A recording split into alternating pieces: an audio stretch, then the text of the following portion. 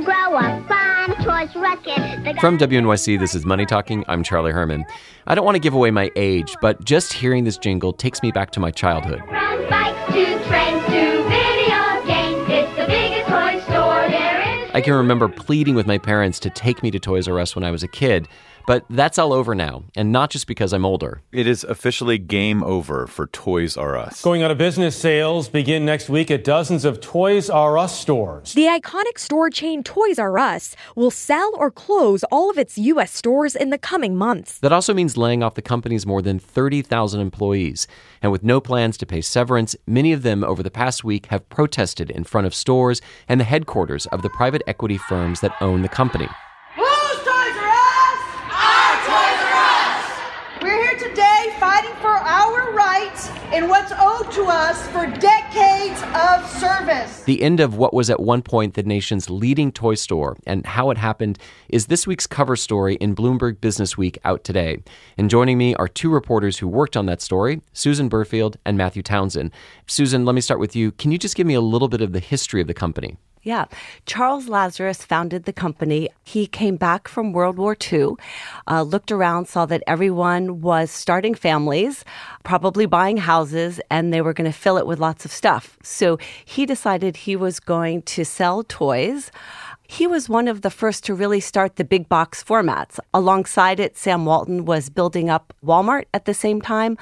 You know, it was the era of conformity, of lots of choice, eventually television and television advertising and the jingle. And by the 1980s, Toys R Us had really dominated the toy market.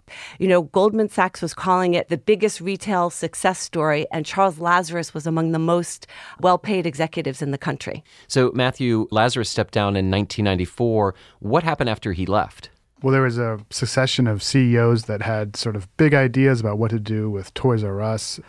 You know, one of the guys came in and said, let's go big and broad. And they bought a big headquarters in Wayne, New Jersey. They became sort of this big corporate behemoth. They bought FAO Schwarz, a sort of famous New York City toy store.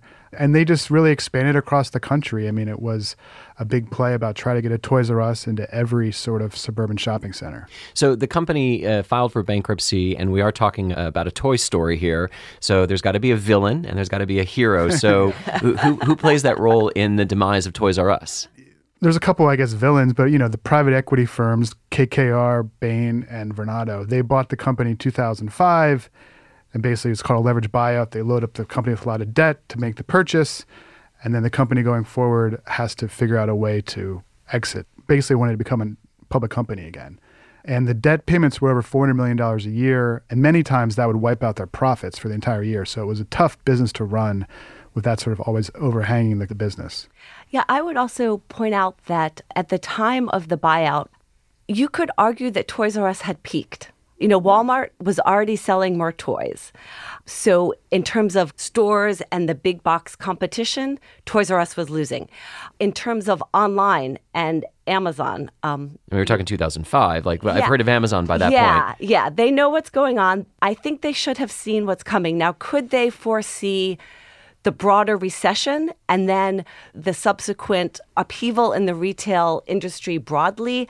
I don't know if we can lay that on them, but their deal assumed that Toys R Us could do everything right. And in fact, Toys R Us did almost nothing right. Well, you write in the story that Toys R Us was killed by bigger and more powerful rivals. What were those more powerful rivals? Those are the two that are killing everybody, Walmart and Amazon.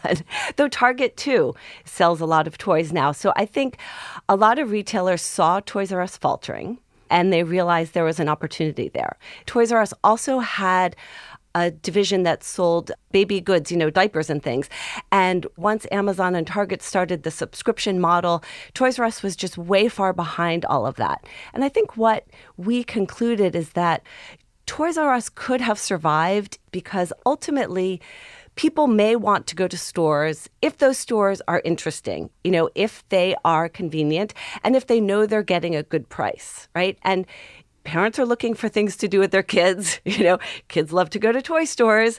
You could think just like offhand, offer classes, have a Lego competition. I mean, a million different things, something that gives you something else to do aside from just breezing in and out of the store Because people are or looking not for going experiences. at all. Yes, yeah, for sure. Or even hosting birthday parties. That was something that was Right, brought up often, that they were sort of testing in the late stages of the company was, why not have birthday parties here? And, we should point out that though they are liquidating, in the end, they still had 14% of the market share and something like $7 billion in sales in the U.S.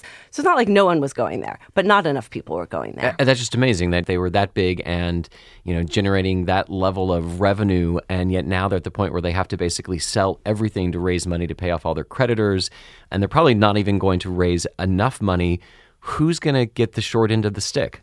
So the toy companies that shipped products to Toys R Us are going to get cents on the dollar for what they sent. I talked to a toy vendor, and she was talking about going into a Toys R Us store, seeing her products being bought by consumers, knowing that she would probably never see that money. And Susan, with these stores, more than 700 of them closing, more than 30,000 employees who are going to lose their jobs and health insurance, I mean, what recourse do they have?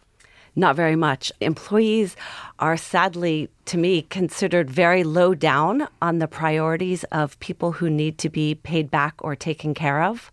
And so once they are laid off from Toys R Us, which is, happening and will by the end of June be complete, that's pretty much it. I mean, I know there's protests and they're kind of pushing to change the bankruptcy laws and also, I think, shame the private equity firms into making some kind of deals with them. But I think that seems pretty unlikely, unfortunately. Is the failure of Toys R Us just one particular story, or does it say something bigger about the retail industry? I think it says something bigger about the retail industry, and that is that it is a really tough time now. Obviously, not every big chain is going to go out of business. But what we see when we look back at Toys R Us is year after year, they missed opportunities. And when they needed to really invest a lot of money in the company to make the stores more modern, to make their website better, and to be able to deliver products faster, they didn't do it. And if you don't do it, you are going to end up being crushed by the companies that are. Susan Burfield and Matthew Townsend are both reporters for Bloomberg Business Week. You can read their story, Tears R Us, in this week's issue of the magazine. Thank you both for coming. Thank you. Thank you. I'm Charlie Herman, and this is Money Talking from WNYC.